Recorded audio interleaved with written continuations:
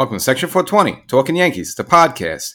Well, the Yankees are in the midst of battling the Houston Astros, and I'll get into that in another episode, just around the corner. But just wanted to, there's been so much stuff off the field that I figured, it just almost merits an episode of itself. So we have all these things, of course, Herman's situation, and now we're finding out with Anthony Rizzo, and of course now also getting this report of Hal versus Brian Cashman at the trade deadline, but kind of both sides, want to go with a different approach. So a lot of stuff off the field, so I figured worth examining. So I figured let's hop into it. But before I do, if it's your first time, make sure you subscribe to the podcast, follow, subscribe, like, and get notified when new episodes get up. Get cool little rants like this. Can't get anywhere else. Not on YouTube, not on TV. Only here. You have to be an exclusive podcast subscriber. So I don't know. There just seems like a lot of crazy stuff going on with the Yankees off the field. Of course, with the season teetering in the wrong direction. In last place.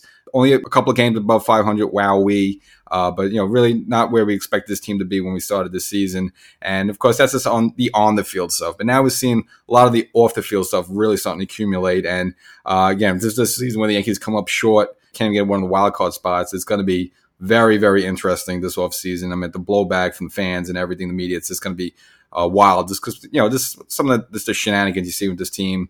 We get further news what happened to this whole Domingo Germán situation, and what the report is that basically it was in the clubhouse drunk or just, inebriated, however you want to put it, basically broke a TV, flipped over a couch, and basically needed to be forced into the sauna by, Yankee security needed to be called in. They basically forced him into the sauna, let him dry out, whatever.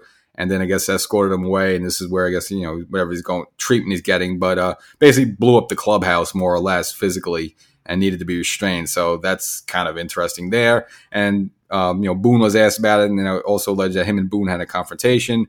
Boone just gave no comment on it. So you're not going to get anything from there, but really wild stuff, just from the whole Germán situation. The guy's in the starting rotation. He's having a decent season, had the perfect game, as we know. I know, things aren't always perfect, but I guess the guy was drinking before and he showed up to the clubhouse stewed. I don't know. Just a lot of things out there. It's just a crazy story. And if that's all true, I think he just might be done as a Yankee, because I don't know if he can come back from that. And then if that's not bad enough, now you get in the story with Rizzo, where they finally realized that, maybe that collision at first base with Tatis Jr. was worse than they thought. Jeez, after 50 games, the guys only had one home run, that they finally picked up on this.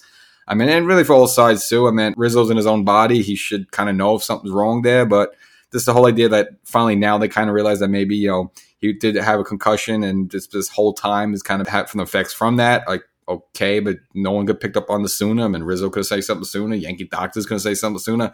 No one realized that this guy only had one home run since this thing happened, way back in June, or I believe it was actually in late May, so even further back. So now he placed him on the 10-day IL to kind of go through the whole battery and see, just again, maybe have him away from the field, kind of gets his marbles lined up right. And, and it makes sense, because at that part of the season, he was close to a 300 hitter. He was doing well for the Yankees. He was off to a great start. And then since then, it's just been terrible. He's just been an automatic out. And the whole age thing and being hurt, I'll put that more on maybe DJ or Stanton. And then I'll get into Stanton in a second. Another one there to add to the list. But Rizzo, again, that one is more is probably, again, I kind of felt it was probably more of that collision more than met the eye there. Rizzo's only 32, 33. It makes sense that also now he would be a 250 hitter, after being a 300 hitter the first couple of months of the season. So at least, it kind of makes sense there. But almost 2 months go by, and now they're finally getting on the top of this. So, and this almost reminds me of the whole Frankie Montas situation, where you have a whole off season where you could have addressed it, wasn't addressed, and then you show up to spring training, it's oh, you need surgery. What's going on? And this is Cashman's medical staff. Really, it fathoms, the mind there. And then, okay, let's get into Stanton. We figured, look, we've seen him out there in the field, running the bases, whatever. You've seen how he's been moving like a statue, and you figure, yes, he probably doesn't want to tweak anything further. You kind of get it. But during the third game there of the Houston series, getting thrown at home by a mile. By a mile. And he basically, I'm going to call it fast walk. It wasn't even a jog. He was basically fast walking home, and just, catch it. The ball came in, and he basically gave himself up. And nothing. The guy can't slide. He can't run fast. he's basically immobilized. Now, look, he has the bat, and he's been hitting his home runs lately, so, hey, look, you got to get the bat in there. But really, it's embarrassing. I mean, guy kids can't run. So, yeah, he's your DH, fine, you can put him in there, but it's just embarrassing. I don't know. I guess it's better than having him in there versus not having him in there. I don't know who else you're going to put in there to produce that type, his type of power, even though it's not really having the greatest season overall, but this is a real bad job. So you got to look at this team, and then probably I'm sure sooner or later we're going to find out something about DJ, whether that foot, and probably it's going to be a situation where him not having the surgery, during the offseason is probably another bad move. He opted for the rehab, didn't want to have the surgery. If it's that foot that's just causing him not to be able to get around on the ball the way he should be able to, he's hitting around 230, 240. That'll be the next one that comes out there. So take that, you take the Trevino injury, and it's just like, hey, look, these guys are just, some of them just maybe old or just getting banged up and trying to play through it. It explains a lot, but it's just like just too many of these things going on. And then last but not least, I guess, will be the word also now coming out that at the trade deadline, Cashman was more in favor of selling off, and Hal kind of vetoed that and wanted to hold on to the team to keep it going. And just show you a little collision there between the two, because usually they're both on the same page. But it's like one of the first times I can think of them really kind of being at odds. And ultimately, the boss, Junior, wins out, and the Yankees hold out, which you go weigh things. I think it was the better move because, I don't know. I mean, yes, the Yankees have pieces to sell off there, but again, if you're within 5 games of the wild card and you got players coming back like Nestor, who was good in his first start back and only went 4 innings, like I kind of said he would, and plus you have Loizaga around the corner. You shelled out money for Aaron Judge. You shelled out money for Carlos Rendon, who you finally got onto the field now. You still kind of have to go for it. So of the two, I think, it was the right call by Hal. Now they still might fall short of the wild card. That's the case, but you could have gotten some players for someone like a Wandy Peralta. Everyone wants a lefty reliever, a Michael King, a Holmes. Yes, you could have gotten some prospects back. But if you got a shot to make the playoffs, I think if the Yankees were way out, let's just say had this complete, like the Yankees were had the Mets record and there were several games under 500. All right, that point, it's a no-brainer. Even though you shelled out $400 million for like Aaron Judge nearly, at that point it still makes sense to tear it down. But if you're still within, again, a few games of wild card, you still kind of have to go for it. So, I'm happy Hal put his foot down on that one.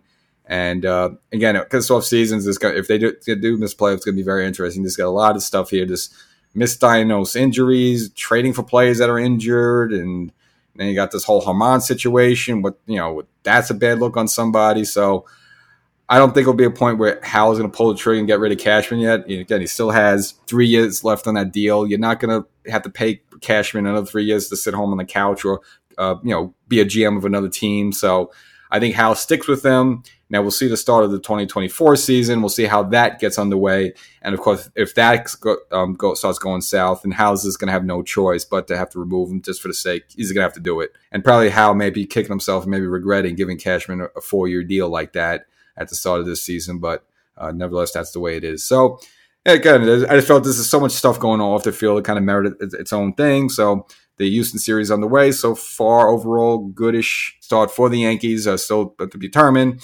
Severino got bombed again. That's just the only bad point, and this is something they're going to have to address, and maybe now going to see a shift to the bullpen. But again, if this thing with Herman probably buys Severino a little bit more time, because if Herman was rolling a little bit, then it's easy to put Severino in the bullpen. But with Herman gone, you still got to fill that slot. And all right, you can bring up something for the minors, maybe Davey Garcia, something like that, or kind of rotate John and Brito in and out. But at least at this point, they might probably going to at least short term stick with Severino, at least maybe for one more start. We'll see. But again, he just continues to mysteriously get bombed. And it's like early. It's like in the first inning of all these games now. So it's just kind of puzzling. I don't know if he's tipping pitches or he's not mixing things up well. I don't know.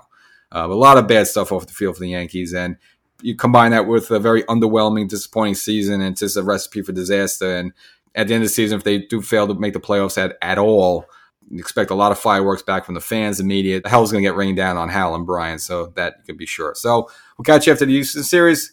And, if you haven't done it already, make sure you subscribe.